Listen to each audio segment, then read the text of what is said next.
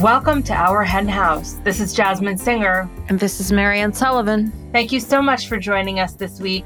Marianne's guest is Nico Stubler, who is an activist currently working with Direct Action Everywhere in Colombia, South America, a scholar who recently completed a master's in animal studies at NYU, and the author of a recent article in the Journal for Critical Animal Studies describing and advocating for the Liberation Pledge. You may find this conversation challenging and you may not agree with all of it, but I'm pretty sure you'll find it thoughtful and find Nico to be delightful and as passionate an activist as you are likely to meet. I totally agree. I'm excited about this interview. And on this week's Flock bonus segment, I'll be continuing my conversation with Nico. And as always, if you are a Flock member, you'll get the link to the bonus segment in your email on the Tuesday after this podcast goes up, where you can always find it on the Flock Facebook group. If you're not a member of the Flock and you can afford it, you can join for $10 a month at ourhenhouse.org/donate. And if you are a Flock member, thank you. Please join us for our first Flock Friday Zoom calls, which are once a month on, you guessed it, the first Friday of the month at 4 p.m. Eastern, 8 p.m. Greenwich Mean Time, where we focus on how to be better activists and how to take care of ourselves. And we speak to some inspiring guests, many of whom are recent podcast guests. So if you're a member of the Flock, check out the Flock Facebook group for updates or write to us at info@ourhenhouse.org. And if you're a member of the Flock, you can also set up one-on-ones to meet with me as well to discuss your activism or your veganism or anything about your shared passion with us to change the world for animals. To set up an appointment with me, just email Jen at jen@ourhenhouse.org.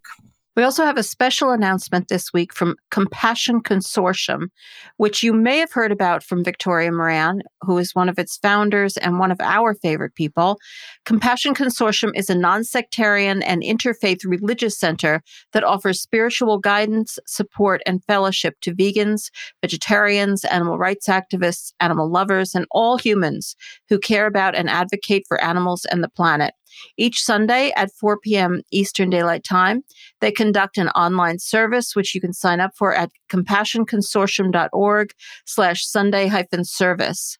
Each service includes immersive spiritual practices such as musical reflection, meditation, prayer, and loving kindness, as well as a conversation with a special guest. And on June 27th, as part of their month-long Pride celebration, the special guest will be another favorite person of ours, Jane Velez Mitchell, the founder and content editor of Jane Unchained, a multi-platform social media news outlet that produces original video content on animal rights and on the vegan lifestyle. Jane's vegan and animal rights credentials are pretty much too numerous to mention, but we'll just say she's amazing and fabulous. And I'm sure this conversation will be deeply meaningful.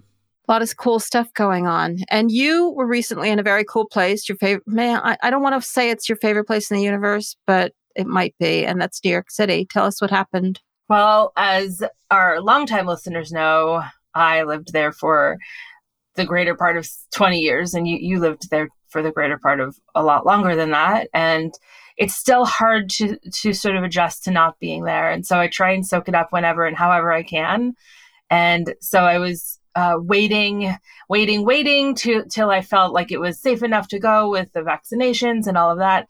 And the hotel prices were still really low. So I did wind up going, and I squished in as many meetings and as many restaurant experiences as I possibly could. And I feel inflated. We don't really care about the meetings. Tell us about the restaurants. Okay. So I went to some oldies but goodies, Francia and Hangawi, which are sister restaurants. I love Hangawi. I mean, I love Francia too, but Hangawi is so charming. It's a very traditional Korean experience. And that's the restaurant where they have, the tables are like on close to the floor, and it looks like everybody's kneeling, but there are actually wells underneath the table. So you actually can sit there, but it looks like you're kneeling. So it feels very Korean. Also, you take your shoes off when you go in. And every time I go there, I manage to wear socks that have holes in the toes. It's just the way it works out. It really happens to me too. Well, what is that? Why don't we think I'm going to Hangawi? Put some good socks on. I thought it. I got there. I took my shoes off. I was so happy because my toes were intact. Ate dinner, put my shoes back on, got back to my hotel, took my shoes off, and the heel was completely ripped through. So that's, I've moved on. Basically, I've moved on from a hole in my toe to a hole in my heel. Aside from that, it was just great. I was with two friends who are, New Yorkers and vegans, longtime vegans, and everyone was like, why don't we go to this place more often? And it's just great. It's not that usual to find a totally veganized Korean menu. It was nice to see an old friend of mine from the West Coast here on the East Coast, which is Veggie Grill, which I, of course, ate at in LA and in Portland, but this was the first one on the East Coast on 23rd Street. So that was nice. And there's a new restaurant open that I tried down in Chelsea called Willow Vegan Bistro, and it's opened by the same folks who run Beyond Sushi, and they call it elevated comfort food. And it was phenomenal. Like every single bite of everything I had was like the best kind of, fancy comfort food experience, which I what did you order? So I was with someone and we had Caesar salad and we had cauliflower wings and we had mac and cheese and we had, meatball sub, and like it was really that good. all does sound very comforting. Yeah, it was good.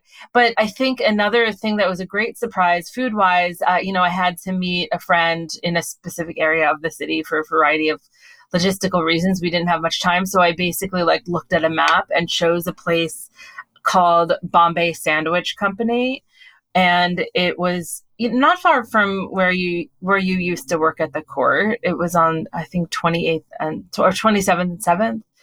And it was just like an Indian sort of, maybe a mix of Indian and American food. But it was like pretty much all made into a sandwich. I think that's where the American comes in. But it was like chana masala sandwich. And there's like mango chili Beyond Burger sandwich. Like it was kind of a blend. And it was epic. Like, it was so good. If you could only somehow go back in time and have that place exist, it was really. And I also went to the Museum of Illusions, which is one of my favorite museums because I like to play and lose myself, and it's like optical illusions. So you were near 11 Madison Park, but you didn't get there. I mean, it's a little beyond my scope. I think it's like $500 for a person for dinner, something like that. I've heard upwards of 1,000. Like yeah.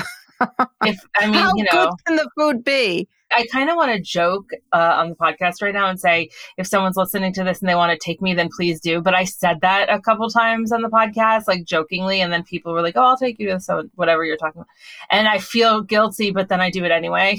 So I'm not going to say it, but I will think it.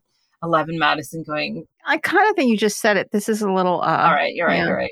Yeah. I do remember. Perhaps you remember this. I mentioned this a couple times, but like way back, maybe in 2010 or 11, I mentioned on the show that I was having problems with my skin, and there was like this like all natural vegan, like not a dermatologist, but someone who specialized in skin, who it wasn't a doctor, but I really don't know where this is going. I swear, everybody, I don't know. She sent me these vegan cruelty-free products because I said on the show that it was having like skin issues. It's so kind. That was really, really kind. Yeah, that's really nice. Anyway, before we get to the interview, we have another super kind thing, which is a really cool, kind author. I'm trying really hard here to bring in a transition. It's going awkwardly, isn't it? That's okay. Yeah, a bit. We have this great reading by an author, Justin Barker. Wouldn't it be cool to be an animal rights person? Your last name is Barker. Well, Bob Barker's last name is Barker. I know, it is indeed. So Justin is going to be reading from his new book, Bear Boy, The True Story of a Boy, Two Bears, and the Fight to be Free. He is giving us a short reading of it before we get to our full interview. I love this book. Justin Barker was 13 years old when he launched Citizens Lobbying for Animals in Zoos, and was subsequently named one of 20 teens who will change the world in Teen People magazine and featured in National Geographic and Animal Planet, NBC, CBS, for standing up for Brutus and Ursula, two black bears living in horrific conditions in a California zoo. Although he has gone on to a successful career as a director and producer, this young adult book harkens back to those early days of activism and how it changed him, and aims to inspire a new generation of activists to question the role of zoos and imagine a kinder, more inclusive world. So here is Justin Barker reading from his new book, Bear Boy. Hi, I'm Justin Barker, a longtime listener of the Our Hen House podcast and author of the new young adult book, Bear Boy, the true story of a boy, two bears, and the fight to be free. When I was 13, I discovered Ingrid Newkirk's Kids Can Save the Animals, 101 Easy Things to Do at a Used Bookstore, a book that would change my life. This excerpt is from Chapter 1. The chapter began, zoos started long ago as menageries, collections of exotic wild animals kept by kings and emperors. Showmen decided the public would pay to see fierce tigers and weird monkeys, so city zoos were built. My heart sunk at the idea of animals being snatched from their families in Africa and brought to terrible places like the Valley. As I read on about the problems with zoos, a horrible memory came flooding back from second grade.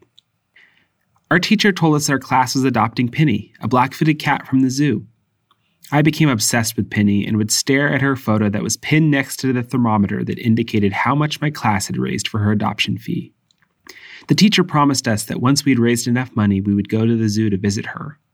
20 of us put 25 cents from our lunch money in a jar every day for 3 weeks until we raised $75. My favorite time of day was science, when we learned all about African animals, and we spent the entire week leading up to our field trip learning about black-footed cats. It was a warm spring day when our trip to the zoo finally arrived. We stepped off the yellow bus in a single file. I was mortified to be wearing the exact same neon green shirt as the rest of the kids in my class. They read Zoo Crew. I tuned out our tour guide as we wandered through the zoo, passing by the many animals. Blah, blah, blah, hyenas, zebras, yada, yada. I just wanted to meet Penny. Then, beyond the filthy hippo tank, past the puke green duck pond, the moment I had been waiting for arrived. The paint peeled off a sign that hung over the walkway. Small felines of Africa. We moved past a long line of cages until the tour guide stopped our group. "This is Penny," she said. "She's the black-footed cat you all raised money for." We had learned her species was nocturnal and slept most of the day. I had imagined she'd be in a big sandy pit with well-shaded shadows for her midday naps. I pushed to the front of the group and spotted her in a concrete and metal cage that was only a little bigger than my closet. It was filled with dead tree branches, but I knew from our studies she couldn't even climb. Her eyes were wide. She looked like a scared house cat trying to escape the sun and our glares. If she weren't locked in that hell, she would live on the sandy terrain of the Namibian savannas.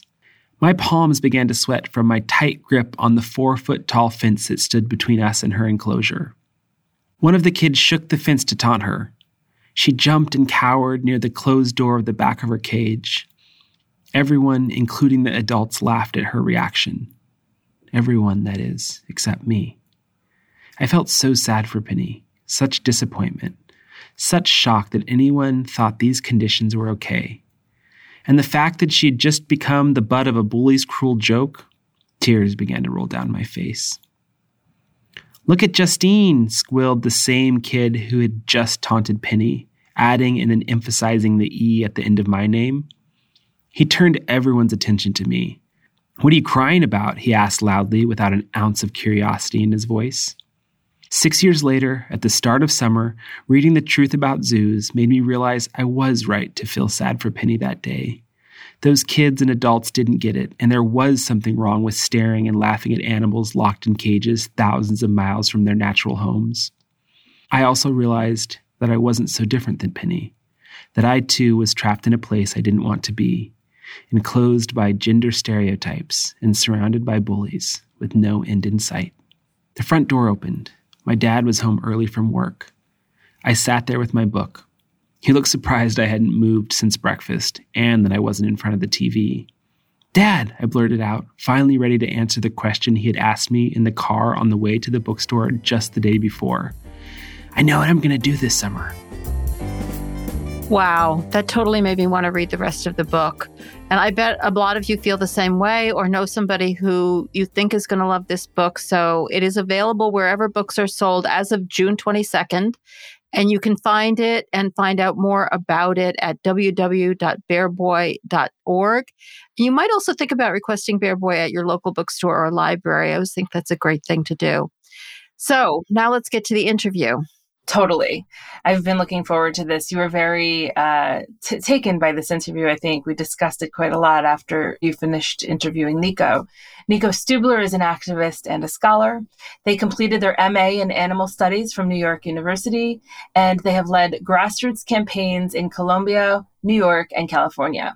They focus on activism and scholarship that address animal agriculture's devastating harms with the urgency they demand.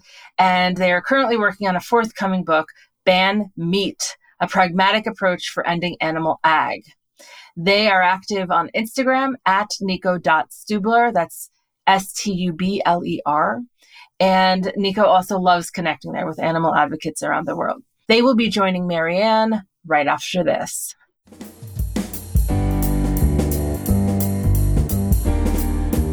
Social media has become such an important part of almost all of our lives. So please make our Hen House part of that social media experience for you. You can like us on Facebook. You can follow us on Twitter or Instagram. We try to post some news stories to help you keep up to date on what's happening in the world for animals. You can also find us online, of course, on our website, ourhenhouse.org, or you can email us. If you have some concerns or questions or something you'd like us to discuss on the podcast, let us know. info@ourhenhouse.org. Welcome to our Hen House, Nico. Thank you so much for having me on the show, Marianne. It really is a pleasure and an honor. I'm a long-time listener of Our Hen House. I've listened to every single episode, and also a proud flock member. During my Peace Corps service, for about the first year, I was living in a very, very isolated community, and Our Hen House was my vegan community. So on my walks to and from work every day, I would listen to episodes. And this show gave me a tremendous background of the movement and provided me community at a time that I really needed it. So yeah, in many ways, it feels like I'm coming full circle being on the show, and I'm really grateful for the opportunity to be here today. Oh, that makes me so happy, Nico. Like, I can't tell you, like, that is exactly why we do this. And so it makes me so happy that we were at least a comfort to you in those times. And hopefully, given all of the wonderful guests we've had on, that you learned a bit too. Thank you for saying that. I love having someone who was once my student on. It makes me feel so happy. And I'm so happy that you're here because you're going to share with us today something I think a lot of people feel is controversial and aren't sure whether it's a good idea, but are very, very intrigued by it and maybe don't know enough about it. So first of all, let's start out by just briefly describing what the Liberation Pledge is. Great. Yeah, so the Liberation Pledge consists of 3 parts. The first part is essentially to be vegan. So I imagine for most of our listeners, it's a pretty easy first step. The second part is to not eat around other people who are not eating vegan. So that is to not eat in the presence of people consuming animal products. And then the third part is to help encourage and spread more and more people to take the pledge. So that's a kind of concise description, but I just kind of wondering, what does this look like? Are you swearing to leave the room if other people are eating animals, or just not sit at the same table? I've heard some people talk about it that way. So what does it actually look like? What would you consider the bottom line? Yeah, so there is a lot of flexibility in how people decide to practice it, and I think that helps to make it more accessible. But the bottom line is to not be at the same table as another person who is eating animal-based products. So when I practice it, and I've been practicing it for a few years now, I always have these conversations ahead of time. And so my goal is not to exclude myself from eating with others, but it's to invite others to eat vegan with me. So what does that messaging sound like? What do you say to people? I mean, like, let's imagine a scenario. Some friend who you just met calls you up. They're being really friendly and they suggest having dinner. What do you say? Yeah. And so for all of my activism, I always think it's best to be very direct and empathetic at the same time. So I'll say, thank you so much for inviting me. I've taken what's called the Liberation Pledge, and that means that I don't eat around other people eating animal products. But I would love to grab a bite with you. So if you'd be up for grabbing some tasty vegan food with me, I've got some good ideas. If you'd rather not, then maybe we can just go grab a drink. And have you actually walked through that exact scenario and tell me how it turned out? Yeah, so I've done it many, many times in a variety of different countries around the world. And it goes almost always much better than I expect. And that's a very common sentiment around a lot of activists who have taken the pledge, is that in our heads, we always make it out to be so much more dramatic and confrontational than it is. But usually when I say that, people will say, like, of course, like I didn't realize that was that important to you. Or of course, like what makes you happy makes me happy. And then we agree to go grab some good vegan food. There have been a few times, I can count on one hand the number of times that people have said, actually, let's just go get drinks, or not responded. And in each of those scenarios where people opted to not eat with me or did not respond, I think the conversation, the relationship would not have gone well otherwise, if that makes sense. Yeah, no, that makes total sense. This is a total side issue, but I'm just kind of curious because you just mentioned that you've done this all over the world and you've lived in a number of different places. Is the United States like the hardest place to pull this off? Are people in other countries nicer about this sort of thing? Yeah, so I think there are pros and cons. The United States, we have a lot of options. So basically, for most places that I've lived, there are always a lot of good options and like a diversity of food to eat. Whereas in other countries, that's not always the case. But in other countries, yes, people tend to be much more open, actually, and excited about trying something new. Yeah, we're not a very mellow people, are we? All right. So here's another scenario. You're going to your grandma's. I mean, I don't know anything about your personal grandma. So just like assume like a grandma.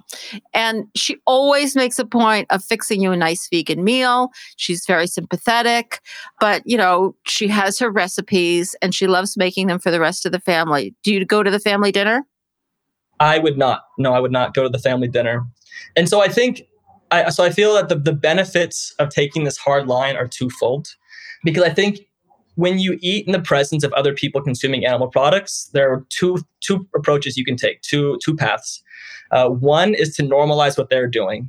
So at a deep subconscious level to make excuses and say it's okay for whatever reason. And I firmly believe that it's not okay to consume animals. The other option is to not normalize it and to sit through that meal enduring psychological distress, watching your loved ones consume violence and not knowing how to engage with them. So in these kind of situations, I think it's a lose-lose. Either we're compromising our own ethic and our own ideals at a very deep level, at like a very profound level, or we're compromising our mental health. So in that situation, and I've done many Thanksgivings now entirely vegan with a lot of family members who are not vegan, and it does put more work on my shoulders because it often entails me looking up recipes and helping people to figure out what we're going to cook together. But by the end, it turns out to be a lot more fun. It really brings us together. And in the process, it shows other folk how to cook vegan and how easy it is to eat vegan. Now, do you just have a remarkably easygoing family, or do there end up being two Thanksgiving dinners with you with the vegans or the willing to be vegan for one day? And I am going to get into rationales here. I just want to start with the practical stuff. Yeah. So how, not everybody's family is really accommodating, but, most people have a few people who might be accommodating. Does it split the family? Yeah. So I'm very privileged in the sense of how open my family is. The way that I generally conceptualize it is that I'm not requiring everybody around me to go vegan for me to communicate with them and hang out with them. I'm just asking for them to eat vegan in my presence. And I think it really is a pretty basic ask. And especially when I frame it as something that matters to me this much, and like it causes me distress and I can't be in these kind of situations when I'm watching it happen. I've been very impressed and grateful for how open those around me have been. Yeah, I do think that you're lucky, and other people might have to deal with more difficult situations. Let me just go through one more scenario, and then I promise we will get into all of the rationales, because you have many rationales for this, in addition to the ones you just mentioned, but work. So let's say, I'll make it as hard as I can think of. You're being given an award at work, and a number of people are getting awards. You're one of them, and there's a big banquet. Do you just not go? Yeah, so I think work is the most complicated dimension. But no, I would absolutely go, but I would not eat. And so you would still be eating with people who are eating animals, wouldn't you? Yeah, I would be with them, but I would not be eating. Okay. And so I guess that's kind of the get out of jail free card. But there have been a few times where I have attended events and everyone else ate, and I just ate beforehand. Well, what if there was a vegan meal available? I would not take it. So you don't eat at it. You don't necessarily leave a table where animals are being eaten, but you don't eat something. You sit there not consuming. So that's kind of like the furthest you would go. Exactly. And then when folk ask me why I'm not eating, I would politely say that I've made this commitment to not eat around other people who are eating animals. Mm-hmm. All right. So you talked about one of the reasons to do the pledge and to support doing the pledge is kind of for yourself, that it removes some of that discomfort that I think almost everybody listening to this feels when they're around people who are eating animals, and you either have to bury it or get angry, but there are many reasons you believe in doing this besides that. And you support it because you believe it's effective activism. And just go into some of the reasons of why you do think this has the right effect on people. Awesome. Yeah, I for me, it has brought me tremendous personal benefits and actually made my interactions and my relationships a lot healthier. But that, for me, that's incidental. The real purpose that I practice the pledge and advocate for the pledge is because I think it's an incredibly effective way for us as individuals to target carnism. So I think most of your listeners, or many of your listeners, might already be familiar with the term carnism, but it was a term coined by Melanie Joy, I think in 2011. And carnism is essentially the ideology that normalizes consuming animals and eating animals and animal products. It really kind of flips the idea of veganism on its head. And it shows that these are both ideologies of what we're choosing to eat. They're moral frameworks, and we're being conditioned by them one way or the other. And so I believe that the Liberation Pledge is an effective way to denormalize carnism and to eventually to really promote animal liberation as a result. I believe that carnism, this ideology of that it's normal and acceptable to consume non-human animals, is built upon its ability to seem normal. It's built upon its ability to be invisible and under the surface. And so I believe that the most important, or one of the most important ways for us to target and deconstruct carnism is to denormalize it. And I believe that the Liberation Pledge is an effective way to do so. I conceptualize veganism as a basic moral requirement, but I don't conceptualize plain veganism as a form of activism. Just in the same way as if folk tell me that they don't eat humans, I don't congratulate that. I see that as a very basic level of moral decency. And I feel the same way about veganism. And a part about veganism, I think, is that I don't think eating vegan poses a threat or really poses a significant threat to the system of carnism to denormalize it, right? So, for example, me eating my lunch by myself in my room, I can eat animal products or I can eat vegan, and I don't think either one of them really makes a big difference. I think the big power and the potential of veganism to affect change is through showing other people that we're eating vegan and why we're eating vegan, and encouraging other people to eat vegan. And I think, unfortunately, that eating vegan, I call it passive veganism, when you're around folk eating animal products, is counterproductive in the sense that it serves to instill in others that what they're doing is a personal choice, and that they're allowed to be making it, right? So it frames eating animals or not eating animals as a personal choice, and I don't believe it's a morally neutral personal choice. I believe demanding and consuming animal products is an act of violence, and that we should treat it as such. And just to interrupt you for a second, but I think I and most other people listening to this would totally agree. I think most people think that of our listeners think that veganism is a moral imperative. It's not a personal choice, and that it's not activism in and of itself. Oh yeah, awesome. So I think that's kind of the basic premise. And then the idea for me is that what the Liberation Pledge does is it activates this animal liberation ethic. It turns the theory behind veganism into praxis and enables us to affect the change and target the system that we're hoping to target. And so I think in the paper I argue, or I explain, that it does this through two ways in particular. The first is through challenging the edibility of animals, and the second is through restoring what Carol Adams refers to as the absent referent. So I can talk about those both briefly. I think the fundamental issue is that society, that carnism, conceptualizes non-human animals and their products as edible. And in that conceptualization, in that framing, at a very deep level, it tells us, it conditions us to view animals as usable and abusable.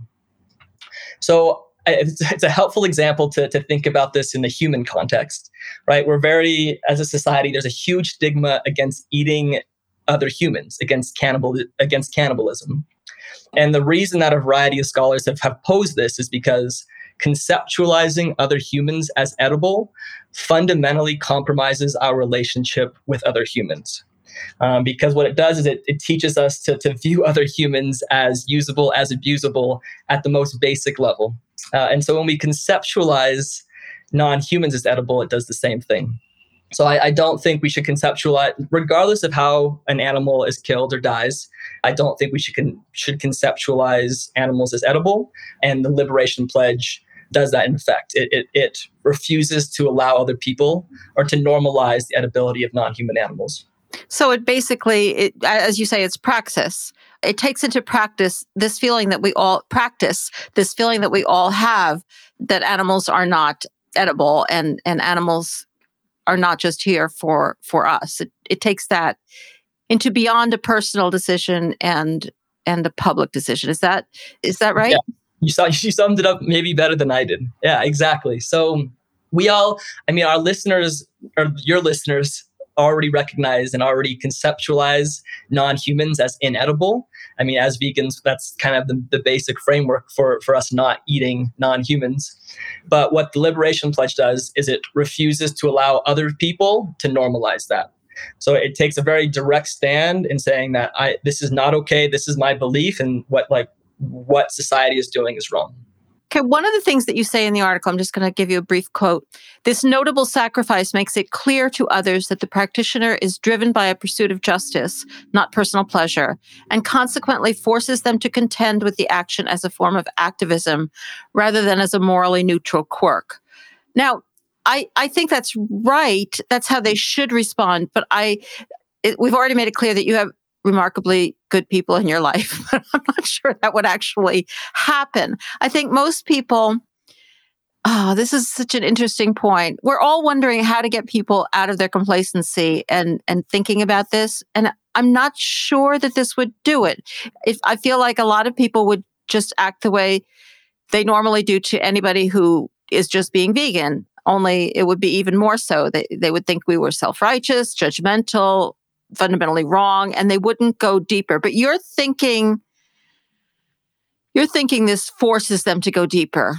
Do you really think that at the extent that it would make it worth it for people for whom this would be hard? Are you so sure?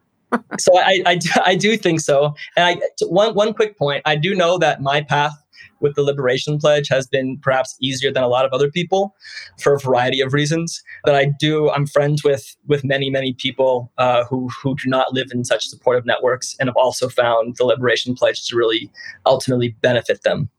But to answer your specific question, I think that a lot of people, when they see you eating vegan, around them not eating animals, in their head, at a subconscious level, what they're doing is they're justifying what their action, because cognitive dissonance is so uncomfortable, and so when they see you eating vegan, a lot of people will justify it as, they're doing that for health reasons, they're doing that for other environmental reasons, etc.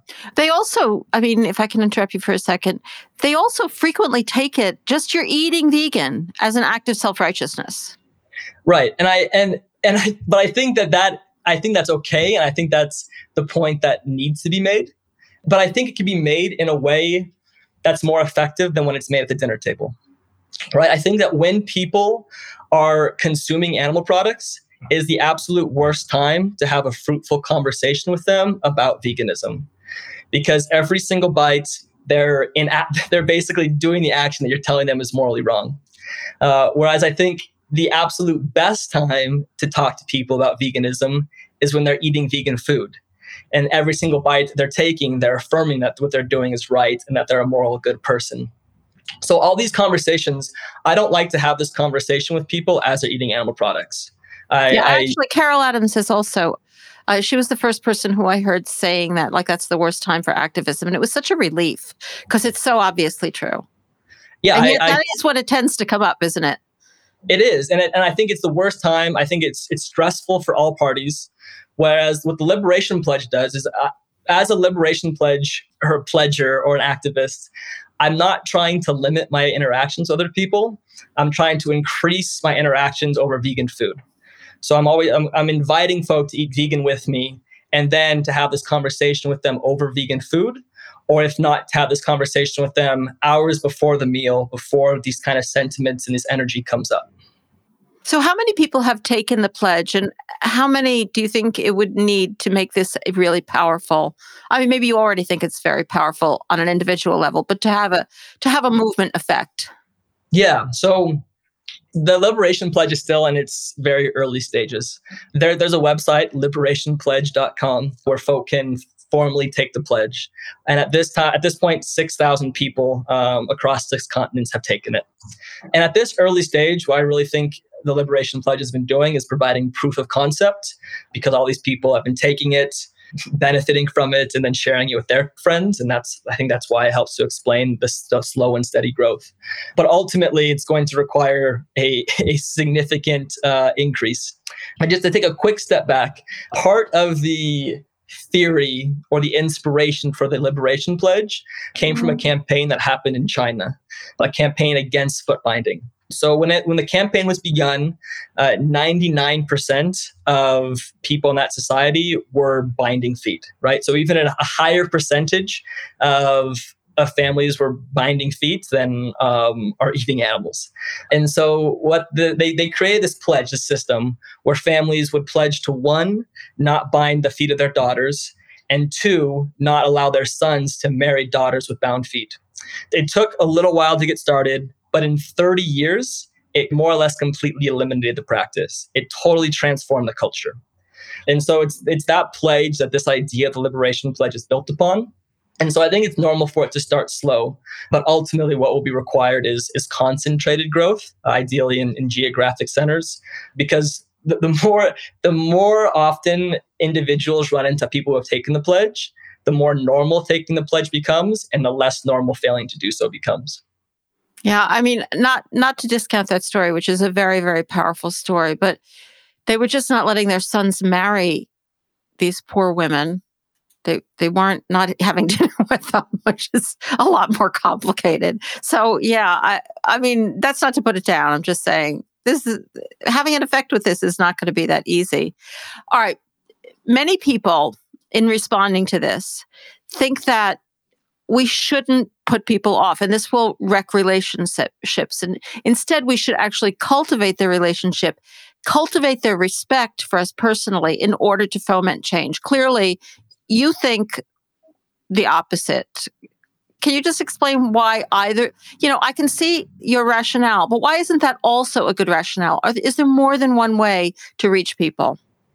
So, yeah, I'll two parts. I do think there's more than one way to be an activist in the space. And I think we need an all of the above approach, unfortunately, and maybe fortunately as well. But I do support a lot of different forms of activism. Well, that's our Hen House motto. And I know you're a listener, so I'll just put that out there.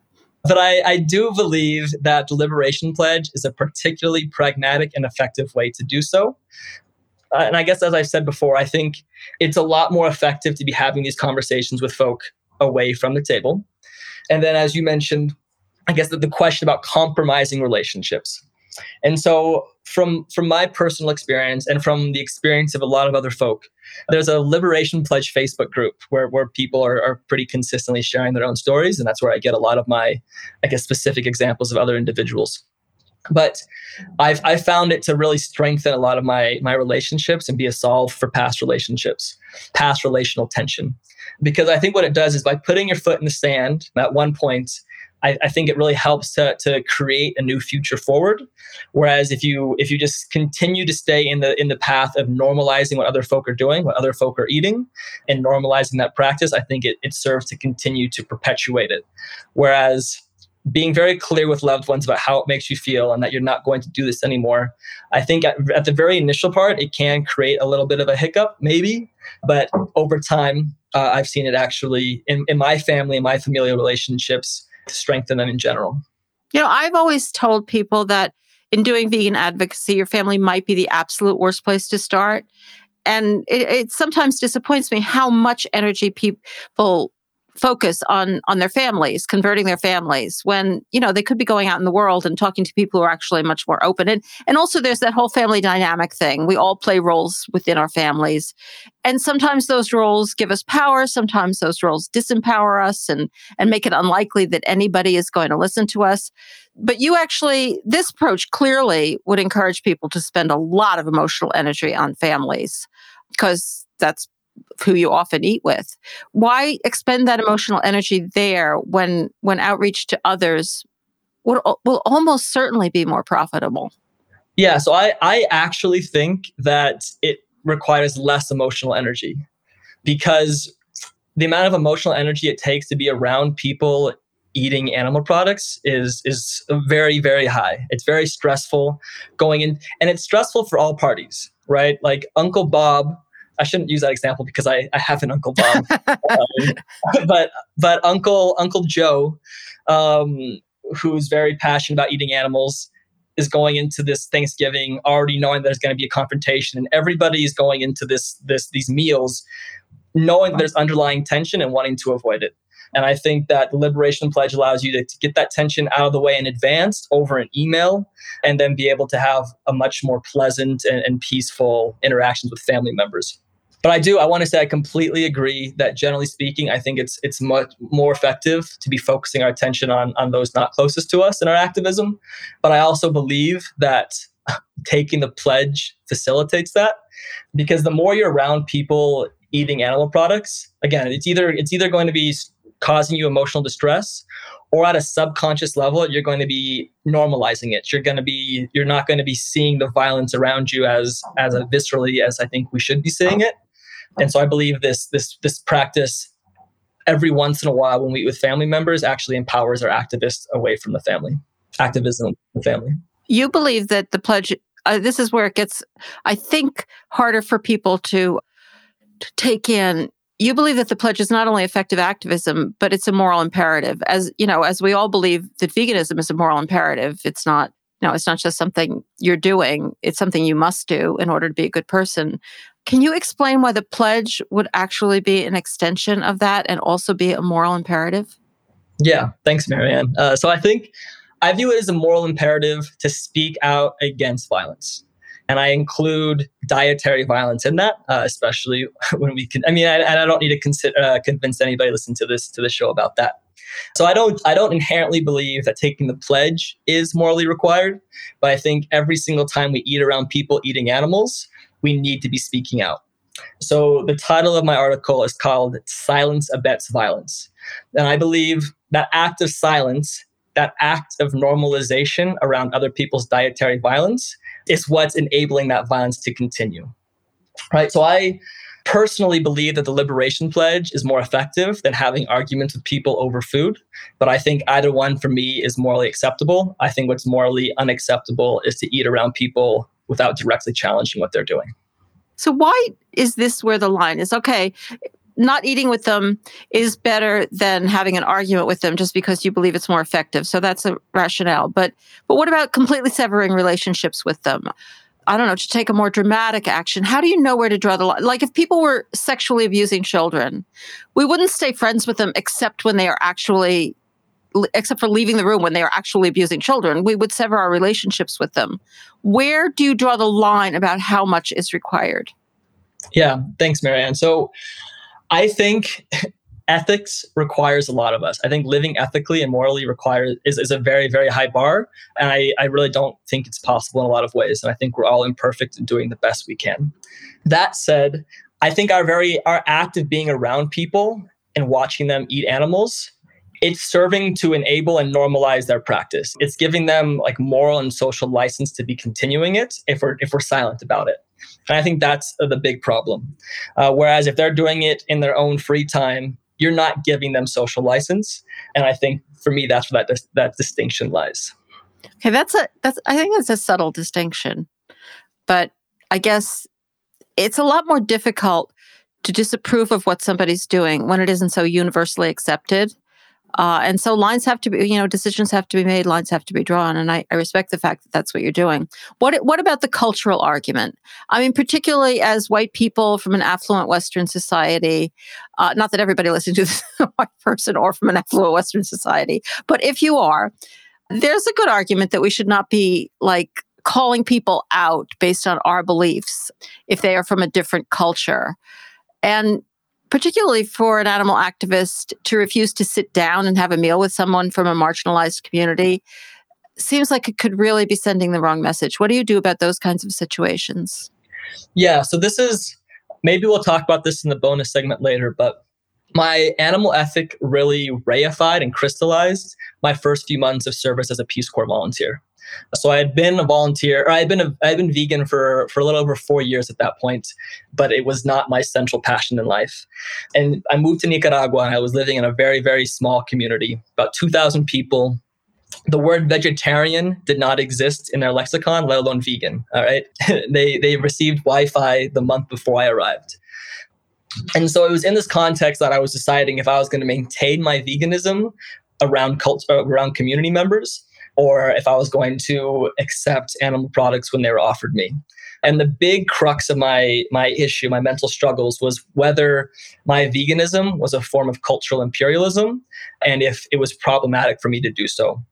And so I really dug in my first few months of service into the literature, both about animal agriculture, but also about ideas of cultural relativity, cultural imperialism, and multiculturalism. And it was in that time that I became more impassioned than ever about animal advocacy, about animal liberation, and decided to maintain my veganism throughout service. So I guess that's kind of how I got here. But in terms of, I think that there are ways to do the pledge in ethical and appropriate ways. And I think there are ways to do it in unethical and inappropriate ways. And so I don't think the pledge by itself is either like good or bad, but I think we as individuals can do so in better or worse ways. So the short answer is I don't think that culture is an excuse for our abuse and use of non-human animals, just as I don't believe culture is an excuse for sexism or heterosexism or other forms of oppression.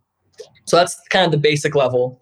And then I believe that there are ways to get around that and interact with other communities and other cultures in good ways, empathetic ways that invite people in rather than push people away. And do you feel that that's what happened, or was it a mixed reception, or did people not even notice? How did it go? Yeah, so for me, it was incredibly empowering. The community that I lived in was largely vegetarian by default, just because animal products or animal flesh is more expensive, and animals were only eaten for special occasions. And so my first few months, I didn't get very many invites to eat with people, and I didn't really understand why. I didn't think about it.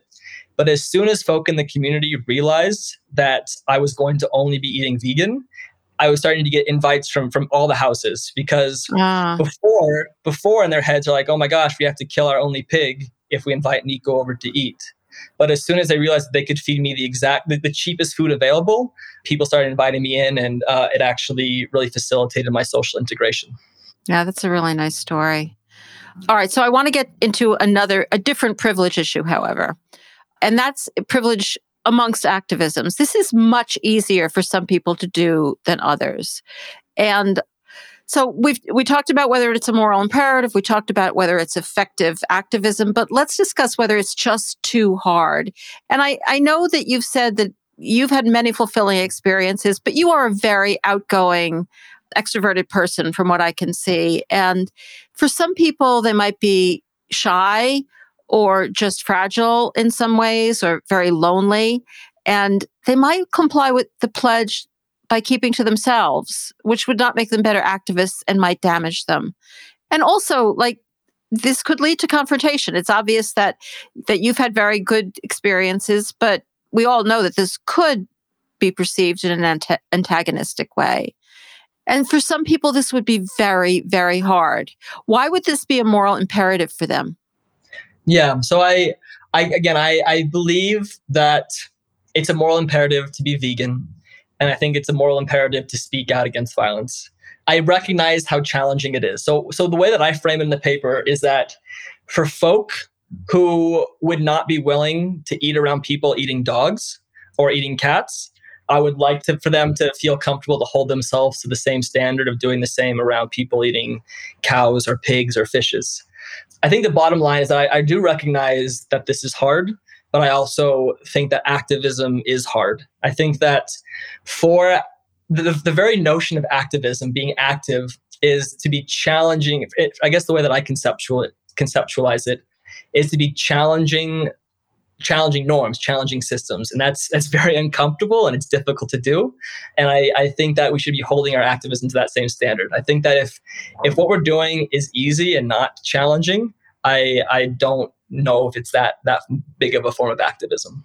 Well, are there ways for people to take care of themselves while doing this, or for other? I know there are Facebook pages and probably other social media in which people gain support. What are the ways that people could, if they're thinking of doing this, that they could seek out to help them do it in a way that benefits them rather than harms them? I'm just really worried about people. I mean, animal activists are so isolated as it is, and I worry about people becoming more isolated if they do this, if they do it in the wrong way. Thanks, Marianne. I do think the Facebook group is an incredibly valuable resource because there are people that have been taking the pledge for years or just days, and variety of folk can be interacting and finding that kind of community there. So I believe that there are a number of ways. I tend to do everything in extremes and not necessarily extremes, but binaries. So I either do something or I don't do something. I went vegan on one day and do a lot of my things. Like I took the pledge on one day and I've been doing it since. I know a lot of people, it's different. Like a lot of people, it's actually a lot more sustainable and practicable to be doing things little by little. So maybe it could be beneficial for certain folk to explore taking the pledge with certain groups and begin expanding from that. But yeah, I think ultimately it's like I do have tremendous compassion for everybody, but for all of our vegans living in society, it's not easy. It's incredibly difficult and challenging. But again, I don't think we're doing this for the easy way out. I think we're doing this to affect deep systemic social change. And so I guess one thing I'll note is that I have found a lot of people who have taken the pledge have found themselves increasing the number of vegan friendships that they have, in part by necessity, but in part when that ethic becomes that instilled, they just start looking out for more and more vegans to be around and to interact with.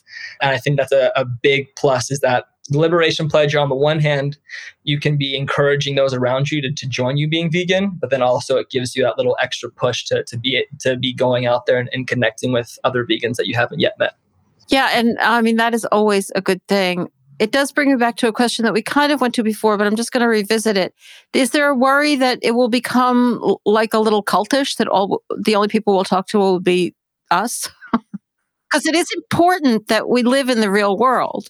Yeah, I do think that is a risk, and I think it's a risk of all forms, I guess, of just normal veganism in general. And I think it's something that to definitely have in mind. Again, how I frame it is that I view the Liberation Pledge not as a way for me to exclude myself from others, but as a way to invite others to eat vegan with me.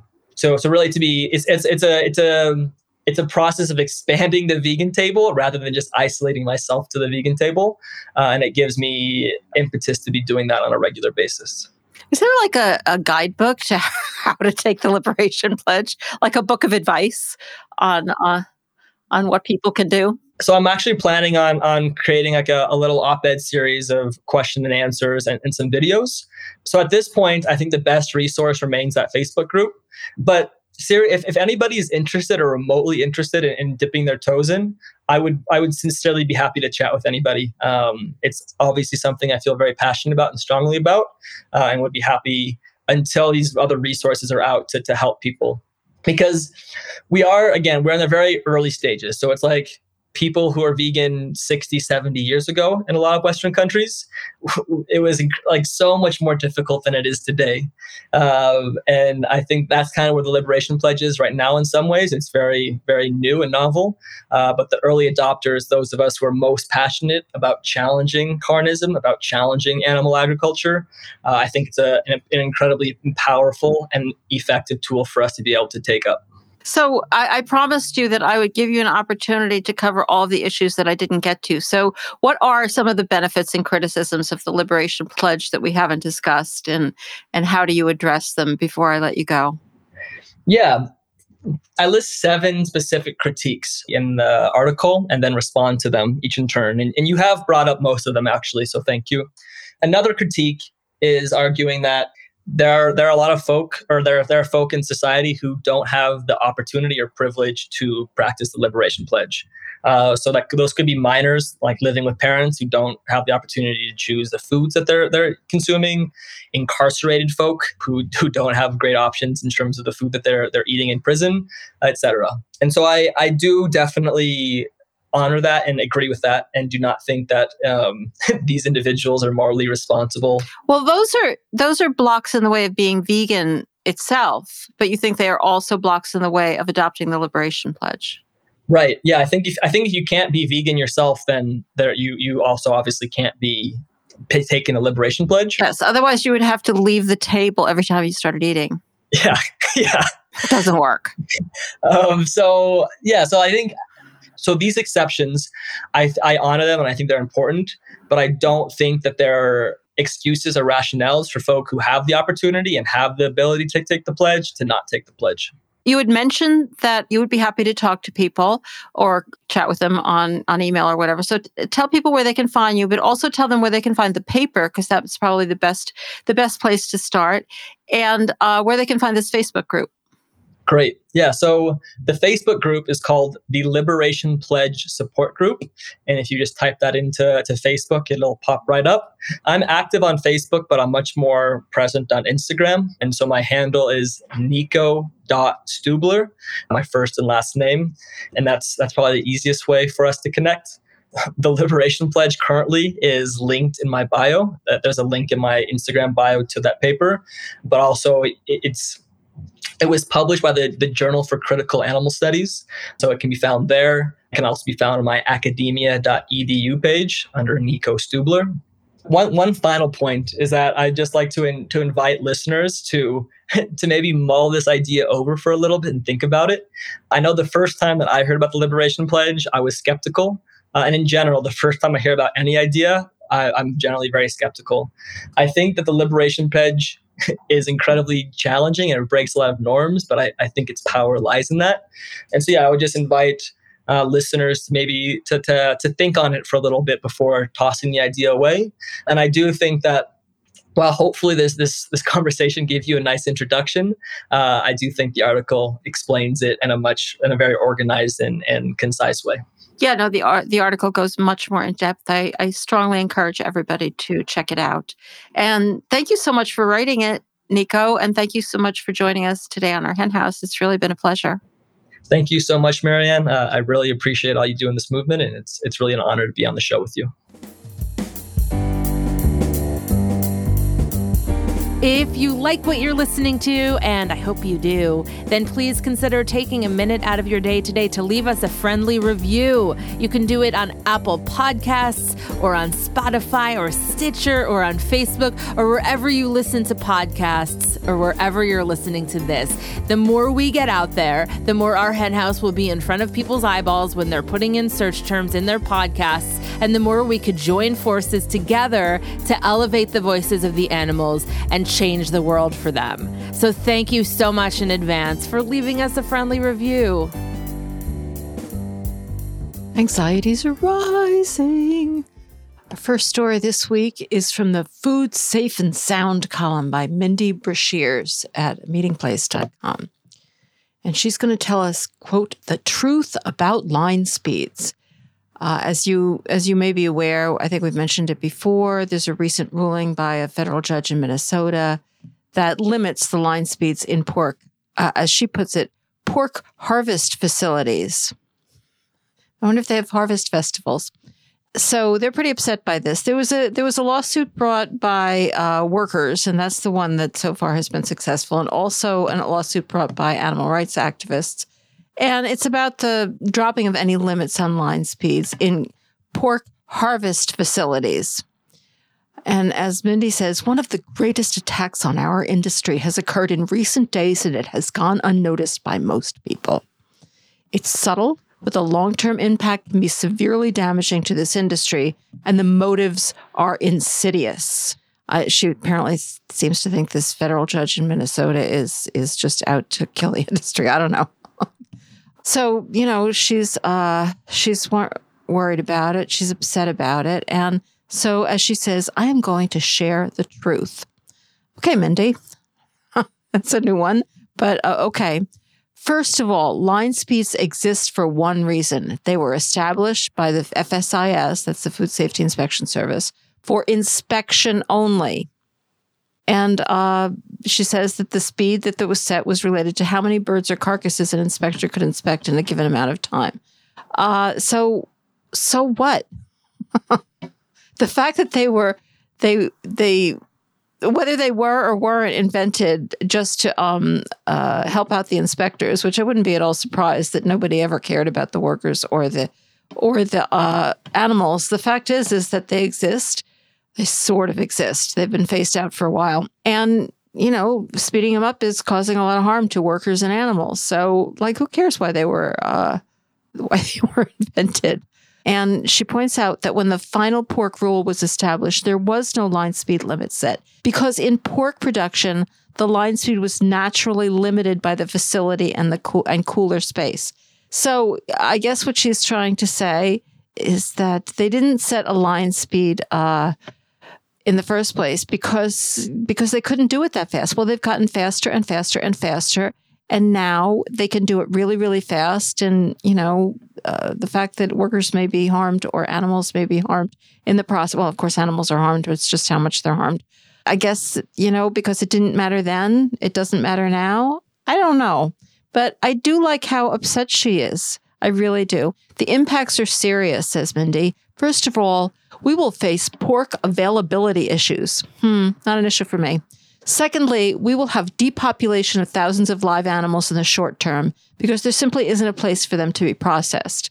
Well, this is probably true, and it's because the industry is so fucked up that they just have these thousands and thousands of animals waiting to go to slaughter, and they have no way, as we saw during COVID, they have no way to adjust other than to kill all the animals. That's their play.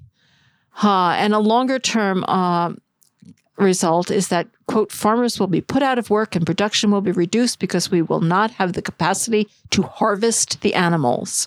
She just loves that word, harvest. Well, farmers may be put out of work if the pork industry goes down, but they will quickly start growing something else, hopefully beans. She also says that plant workers will lose jobs. Well, that's probably true. If we stop having slaughterhouses, slaughterhouse workers will lose those jobs, which are really not the best jobs in the world. And maybe they'll go out and they'll work on farms that are growing, let's say, beans. Oh, I like how upset they are about this. I can't say I have inside knowledge about what it's all about, but I do like to see them upset. That's always a good sign. Never mock a mock trial. Clever, right? That's the title of Sean Stevens' column this week, also at Meeting Place. It's the Legally Speaking column. He's a lawyer. And he points out that he's litigated and tried many foodborne illness cases throughout the United States. And they've mostly been civil matters. You know, like the plaintiff gets sick by a defective food product, sue the manufacturer, recover damages. And as he points out, in each of those cases, the consequences for the defendant food company or its insurer involved only the amount of dollars that might have to be paid. Yeah, implication here is like, cost of doing business. But, as he points out, imagine if the consequences were far more draconian, such as life in prison. That is pretty draconian. In civil matters, only the defendant's dollars are at stake. In criminal matters, the defendant's lives are also on the line. I can't believe they are worried about this, but they are. And also a good sign. Apparently, the Department of Justice is sniffing around looking for evidence of criminal wrongdoing.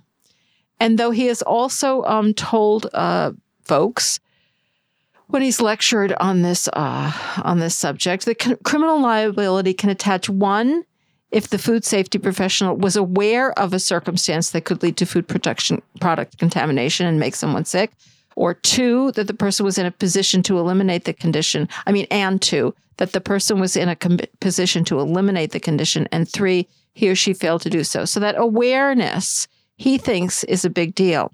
But when he's done mock trials and put these kinds of scenarios in front of people, an executive of a company that unknowingly produced food, I don't know how much you have to not know. Knowledge can be imputed. So the fact that they can't prove that you actually knew isn't, well, anyway, I'm getting carried away. Unknowingly caused an outbreak and unknowingly made people sick. And he puts these scenarios, which he thinks should not result in criminal liability according to current standards. And up to 60% of them vote to convict. And here's the kicker. Surprisingly, when the audience is composed of food safety professionals, after seeing the evidence and hearing the arguments from both sides, 60% of the quote-unquote jurors vote to convict. What's going on here? Sean is, I don't know. He's apparently missing the boat on what other food safety professionals consider to be knowing violations or criminal violations. Really interesting, and he's pretty worried about it. As he said, these exercises teach food safety professionals and food company executives what they should watch out for in their everyday decision-making and how their seemingly routine food safety decisions today could be used against them by the DOJ tomorrow. Wow. And he doesn't really tell them what it is they should be looking for. But apparently, they don't have to know as much as he used to think they had to know. You know? It would be fun to see some of them go to prison. It really would. Oh, here's somebody who, I won't say that, because I don't know whether he's knowingly done anything. We were talking about the CEO of meat giant Cargill speaks out on the cannibalization of protein by plant-based. I know that that headline is like, what? This is from Vegeconomist, which is a great site. It's a vegan business magazine and really interesting stuff going on there. But anyway, so they have this story about how this David McLennan, who's the CEO of Cargill, and you don't get much bigger than Cargill, that's your JBS. He was speaking at the National Grain and Feed Association, and he was warning the folks there that the rise of plant-based will continue to reduce consumer demand for animal meat and that plant-based will, quote-unquote, cannibalize U.S. and global meat demand. It is just a really odd choice of words, isn't it? Like, who are these people and what's going on in their subconsciousness? But the real point of the story, aside from the use of such an odd word, is that they're really, really worried. According to him, their analysis is that in 3 to 4 years, plant-based will be perhaps 10% of the market. 10% of the market. That's pretty good. And he goes on to say, we're a large beef producer, and that is a big part of our portfolio. So there's some cannibalization that will occur. What does he mean, cannibalization? I think that maybe what he means deep down inside is that, Cargill may be getting a little bit out of beef and a little bit into plant-based. That's what I would do if I was the CEO of Cargill. Good news. I'm ending this week's episode with some good news. Even the CEO of Cargill thinks they're screwed. And that's it for this week's Rising Anxieties. Well, that's it for this week's show. As always, if you like the podcast and if you're able, you can support us by joining the flock at ourhenhouse.org/donate for $10 a month or $100 a year, or you can make whatever donation you're comfortable with. Another great way to support us is to leave a fabulous review wherever you listen to podcasts or on Apple Podcasts, or you can like us on Facebook or follow us on Twitter or Instagram at Our Hen House. If you shop on Amazon, you can use Amazon Smile using Our Hen House as your favored charity. And of course, tell your friends about us. If you're one of our listeners who already supports us, thank you so much. I'm Jasmine Singer. Thank you to my co-host, Marianne Sullivan. That's me. And to Jen Riley for her work in producing this podcast, and to composer Michael Heron for the music. Thanks to Jocelyn Martinez for her work doing research, and for Eric Montgomery of Podcast Haven for his work editing. Thanks to Lori Johnston of Two Trick Pony for her graphic design services. We will be back next week with a brand new show, so don't forget to subscribe in Apple Podcasts or wherever you listen to podcasts. If you are a Flock member, remember to check your email or the Flock Facebook page on Tuesday for your bonus content. Thanks so much for tuning in and for changing the world for animals.